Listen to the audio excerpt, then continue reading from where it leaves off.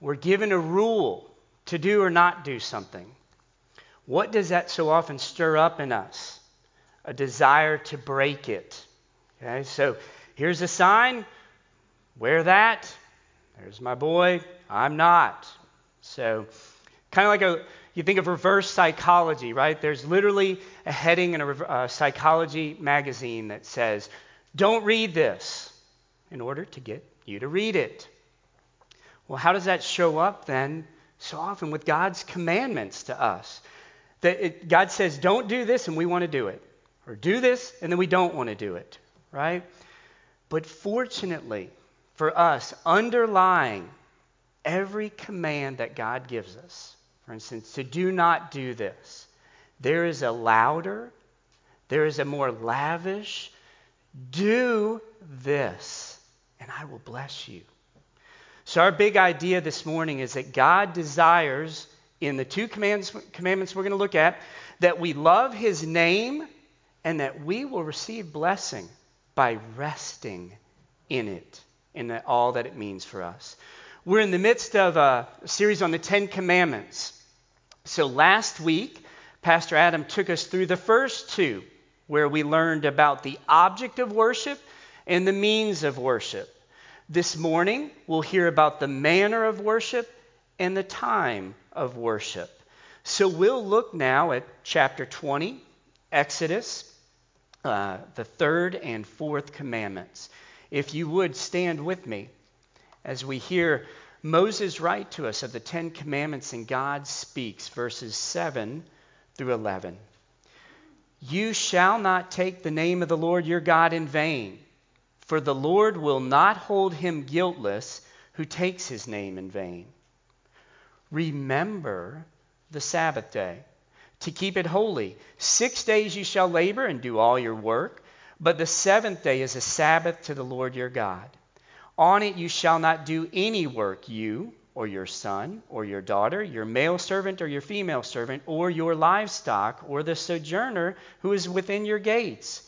For in 6 days the Lord made heaven and earth, the sea, and all that is in them, and rested on the seventh day. Therefore the Lord blessed the Sabbath day and made it holy. You may be seated. Our Father and our God, as the early church father Augustine said, oh, that you would command what you will, and then will what you command in our lives. May that be true this morning, that we get a deeper taste and appreciation for the goodness in these commands. Would you have your way, your will in that? In Christ's name, amen.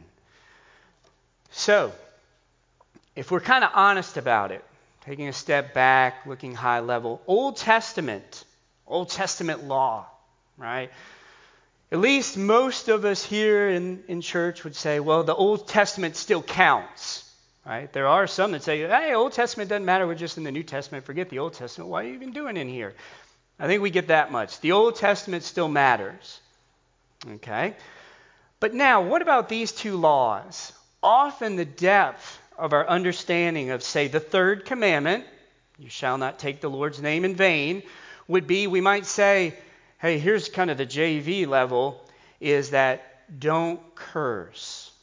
Right? Yep, that's part of it. Some people say, well, that's just JV level.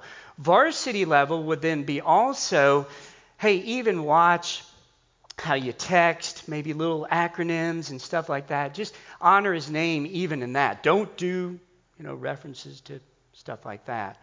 Hey, and that's the varsity level. You're really taking that commandment well. Well, fortunately, we're going to see there's a lot more depth to it than that. Okay? And then the understanding often for the fourth commandment, all right, the JV level is honor the Sabbath means come to church. All right, check, got that. And then the varsity level is, well, don't go out to eat on Sundays either. And we have kind of these very simplistic views of these commandments. And God would have us this morning to just have a richer view of these wonderful commandments for us, and not those silly JV and varsity kind of references I had there. So if you would, you can follow along. There's an outline in your bulletin there. All right, and left a few fill in the blanks because one of my children says, hey, leave the fill in the blanks. It helps us to follow along. So maybe that gives you some value. Think about this. Old Testament law, first 5 books of the Bible, there are 600 plus laws. Most of them are case laws. That means they kind of flesh out things like the Ten Commandments, where this law that says, do this with your land is actually underlying it as one of the Ten Commandments. They are summaries of the Ten Commandments, is often the case.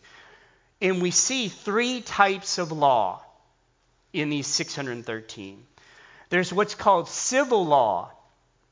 So these are laws that were only for the nation of Israel because of God's, the way he had structured Israel as his people and his nation, all that together. But then they expired, say when Israel went into exile and the nation kind of passed away in a sense then.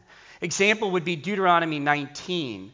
You shall not move your neighbor's landmark, which the men of old have set. That's a civil law for Israel. There are principles that still hold. You could take them forward. But that law was for Israel. That's one of the 613. Ceremonial laws. These were laws that dealt with priestly duties and sacrifices. They are completed in Christ, the ultimate high priest. Example would be ones that deal with offerings. So then we can say, well, all right, great. The 613 laws, I can whittle some of those away because they're civil and ceremonial laws. I don't have to worry about those as much. But then there's the moral law that we call it. These continue into New Testament times. Example, the Ten Commandments. The moral law continues. And with the moral law, we see 3 general uses of the moral law. And you can think of it this way. The first is that of a mirror. That the law is there to make me aware of my sin and my need for a Savior. Here's the mirror. I said, whoa, I am needy. I am a sinner. I have done that. I have thought that. Woe is me. So if we look at the law, even this morning, and we come away like the rich young ruler, hey, I got that. Check. I'm good. I've held those. We're looking at a cracked mirror. We ain't looking at this law. We're not looking at the right mirror. It should show us, brother and sister, I need a Savior. I am guilty. So there's that aspect, the mirror. There's also a restraining factor to the law where it restricts evil. Even for the unbeliever, for all of society, there is goodness in the law, even though they might not admit that it's coming from there, that the law helps to prevent evil. There's not as much killing, there's not as much robbery, there's not as much lying as there would be. The law helps all of society, believers and unbelievers. So there's a restraining factor like that leash. But then for the believer, it is a guide. It is a guide that encourages the believer towards good works. It's the most famous passages in the Bible, Ephesians 2, 8, and 9, right? Saved by grace through faith. What comes right after that? Wonderful verse. It says, created for poema. You hear the word poem. Poema, for good works. You as a believer are created for good works to point to God. So the moral law is a guide that points us how to live. And these laws were given on 2 tablets of 10. 10, 2, not 5 and 5. 10 for Israel. 10 for God. Figured kind of symbolically a reminder for him. These are my covenant people. I will be their God. They will be my people. You get 10, I got 10. Here's your 10 that are guide for you, how you should live. The law doesn't save. The law doesn't save. The gospel saves, but the law has value. Michael Horton puts it well. He says, picture a sailboat with all the latest gadgetry. Okay, it's like the law out there. That gadgetry can tell that boat where it should go, when it should go, if there's a storm coming, etc., etc. But that sailboat is stuck if there's no wind. If there's no wind, that thing can have all the law and gadgetry it wants. It ain't going anywhere until the wind, the graces of Christ, blow it. And those graces of Christ don't just blow from the harbor to get it out there. They better be blowing all the time. So that law and that gospel and that grace have to be going together in our lives all along. So with that background, we consider now this specific commandment, the third commandment, which says, you shall not take the name of the Lord your God in vain. Name, importance of a name. There once was a boy named Eustace Clarence Scrubb, and he almost deserved it. Lewis writes that in The Voyage of the Dawn Treader. You hear that name, Eustace Clarence, what a lousy name. And he was a lousy kid, and he was given that name. The name symbolized kind of what this guy was going to be like. What's in a name? In a name, there is story, there's identity, there's brand, there's ownership. All these things, when you think of somebody's name, this stuff goes off in your head without you necessarily saying, well, I'm going to think about their story. I'm going to think about that. So the story, what comes to mind for you if I throw out a few names? Martha Stewart.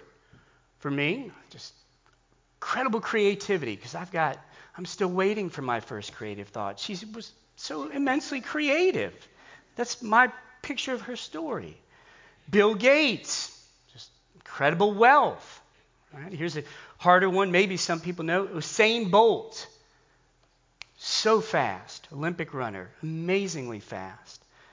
Adam Mumpower.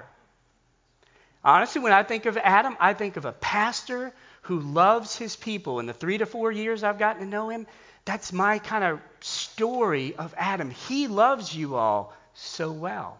Okay, there's a story that comes to mind when we think of a name.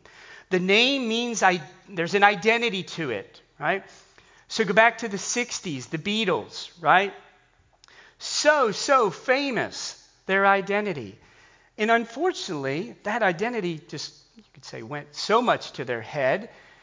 John Lennon said, we're more popular than Jesus. There are parts of the world where they know our name, but not Jesus. And Jesus was all right, but blah, blah, blah.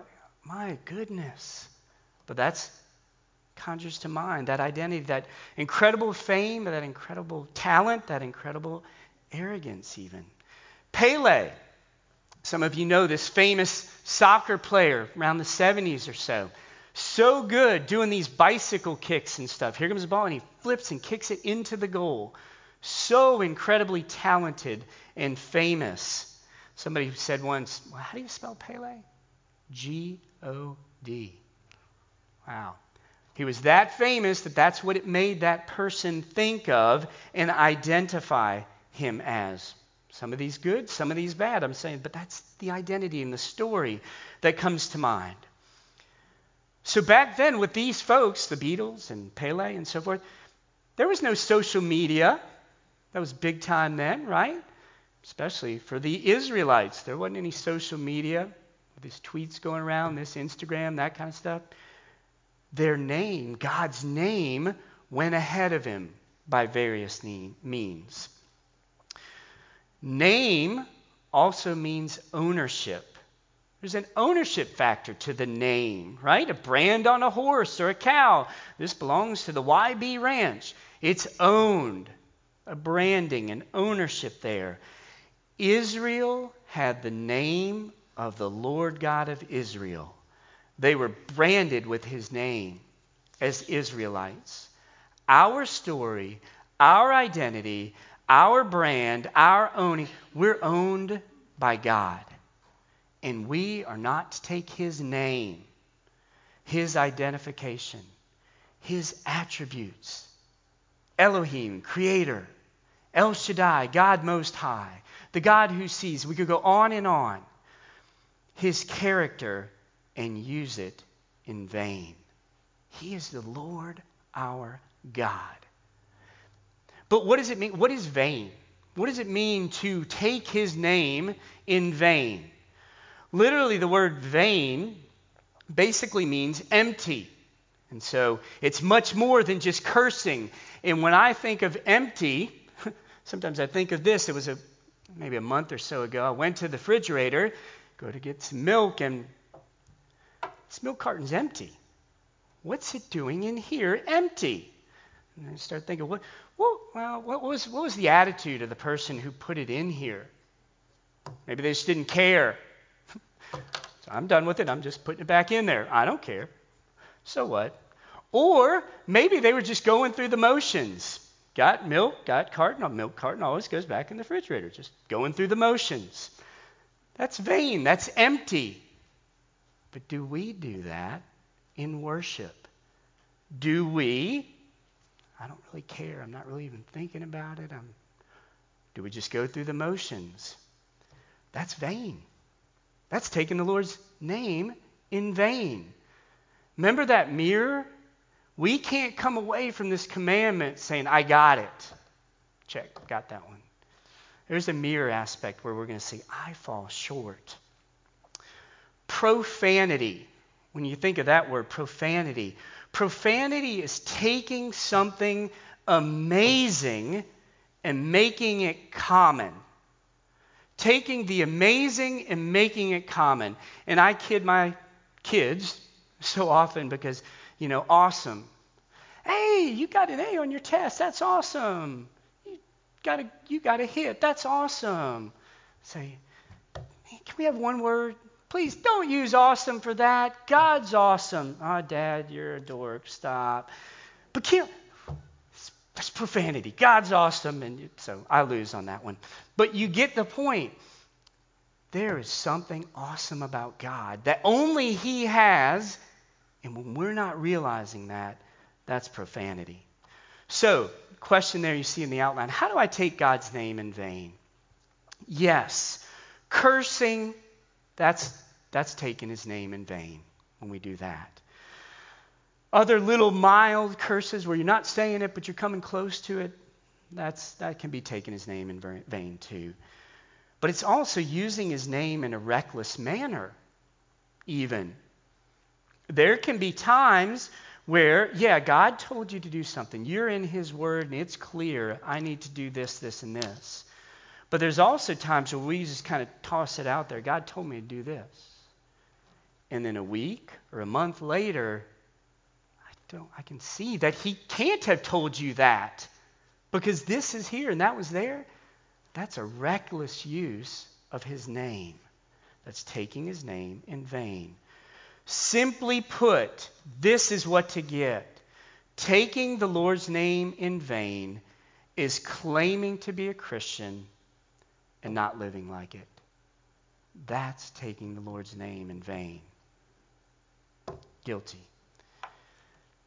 But here's the grace as well in this. After we see this mirror in a need for Christ, we move from the quiet do not to the louder do. How do I not take his name in vain but honor his name? Used to, for day job, for work, I would travel a lot. And they're different, just as I see it, kind of cultures, kind of in the U.S. You go out west, it's often about kind of the coolness and the health factor, that kind of image. You go up to the northeast, sorry for those who have come down from there, but I think it's about the rudeness.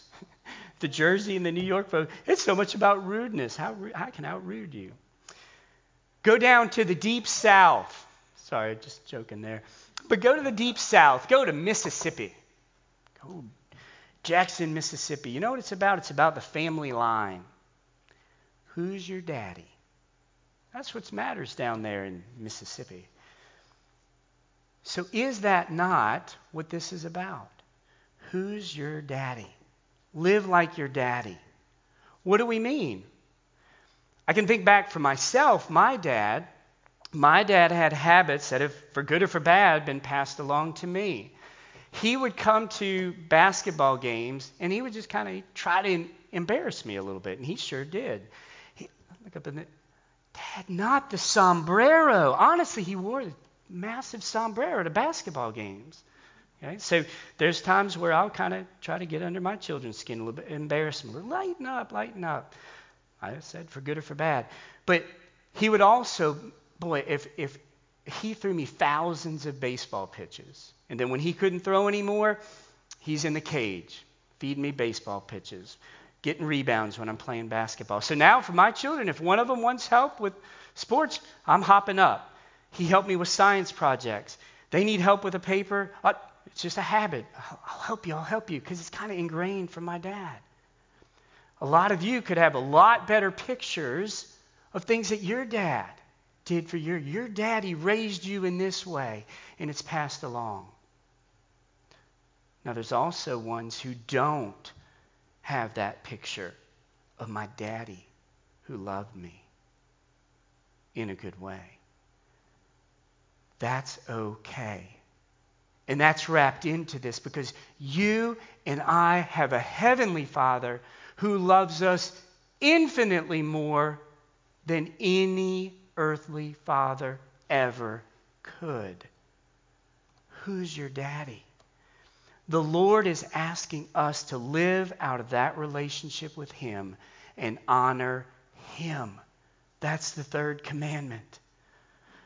And we don't obey it to get accepted. We are first accepted, and then the power of His name we obey. We've been rescued. We've been renamed Christian and should want to honor that name. Following Christ. Even Jesus honored the name of His Father Himself. For this purpose I have come to this hour. Father, glorify your name. That's my purpose. When we take up, because that's in this, you shall not take up. So we should take up in a positive way. Take up the name of the Lord. Think of a bride who takes up, who gives up her name, takes up the name of her husband by honoring him with her actions faithfully, and then by her words, by her thoughts, by her demeanor, honoring him. That's taking up the name of the Lord in the right way. So Christian, we carry the name of Christ. Sometimes we have to invent Christians just not receive well anymore. I got to be a this or that. Christian, it's a good name for us. It's a good name. Our culture makes it harder and harder to have that name, which can be a very good thing. Bible Belt, hey, are you a Christian? Sure, aren't we all? Not anymore. And that's a good thing, that we can truly reflect and honor the name of God. How can you enjoy and reflect the goodness, the beauty, the truth of Christ today? Our third commandment. The fourth is this: remember the Sabbath day to keep it holy. 6 days you'll labor. Then the seventh you don't.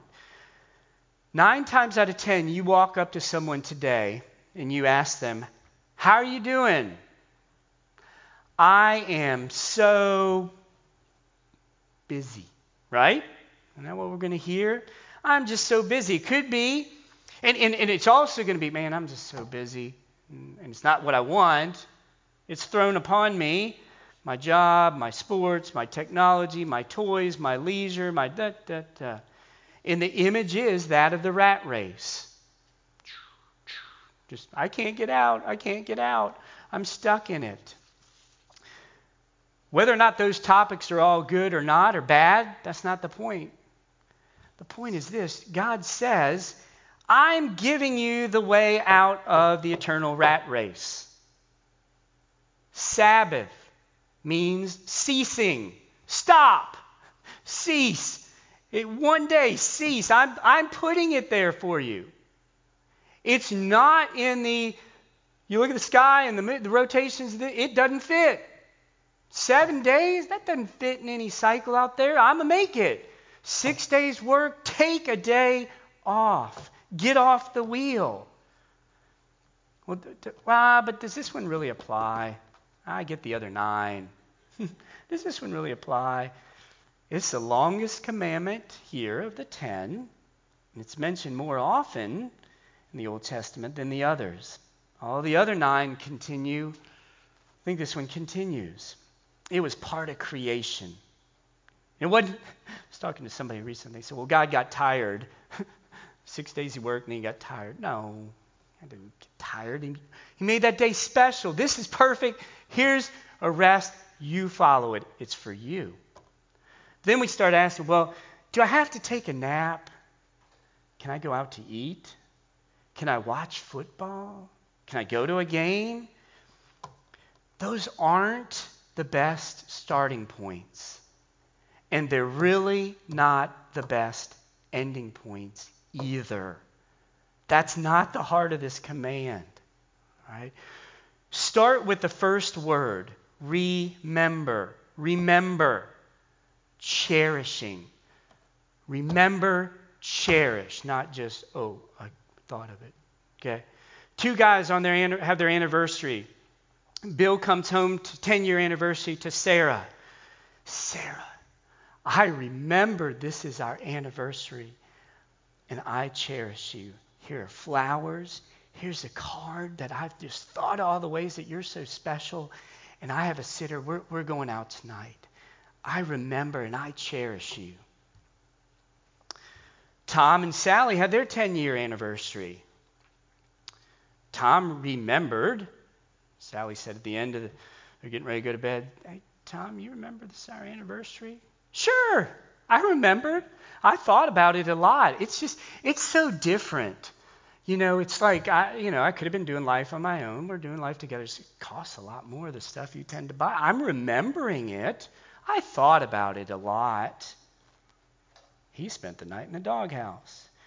That's not remember, cherish. It's not cherishing it.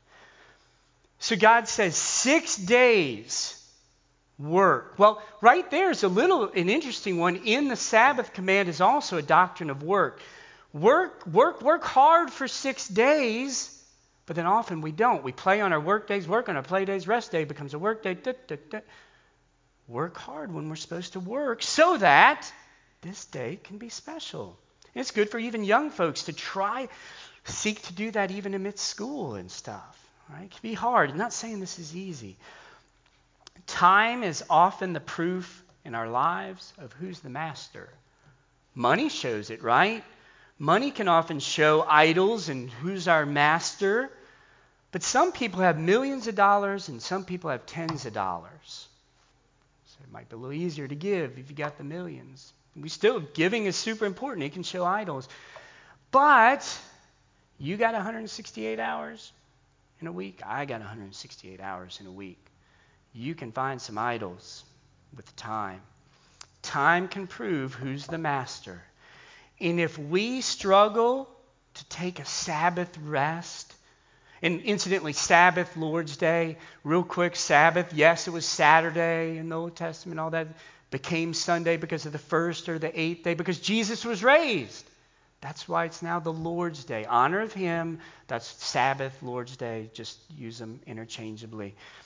If we struggle to take a Sabbath, a Lord's Day rest, it could be a gospel issue.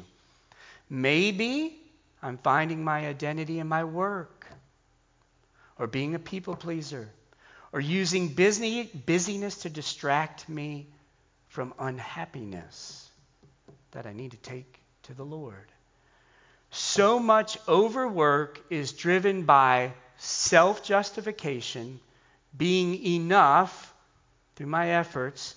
We need to accomplish more and more because we're failing to apply to our hearts what Christ has already accomplished for us.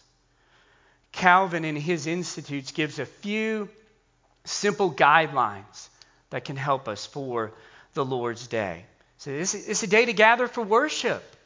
Yes, it's not just sleep in because I killed myself Saturday night, just up all night, and I just sleep in. No, it's a day for good activity, gathering together for the church. And sometimes that costs something, right? Is it King Christ or King Panthers? Do we prepare for church? Do we prepare for church? Do we pray for Pastor Adam that he would be ready, that he would preach the Word of God for us the night before? Do we pray for the music team? Do we pray for our own hearts to be ready to be a soft ground to receive the Word of God? In the online services have tremendous benefit for those who can't come.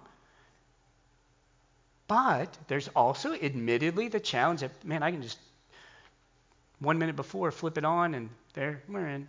But did we prepare? Okay? I'm stepping on feet. I'm stepping on my own. Don't worry, because again, it's a mirror. It's a mirror. Do we rest from our daily labors? Do we rest from our daily labors? Again, that rotation of 7 is not built into the solar system, the universe, any of that. God put it there for us. Be refreshed. Take the day, make it different. Maybe go for a walk, a bike ride, a picnic. Get off our device. Do something different, that this day is different and special. Okay? It's also, we'll see if you look in the Westminster Confession, there are deeds of what are called necessity and mercy. Okay? Deeds of necessity. It's funny, you can think when our children were young, we trying to. This was almost creative. It's still, I'm not really creative, but thought, okay, we'll make it for the children. You don't have to do your chores on Sunday. Make it a special day. But then it was just like, well, okay, now you're just leaving your dirty dishes for us. Somebody's got to do them. Take that chore back. There are deeds of necessity that still need to take place on a Sunday. Cooking meals, cleaning up, whatever. There are also, for sure, works of mercy.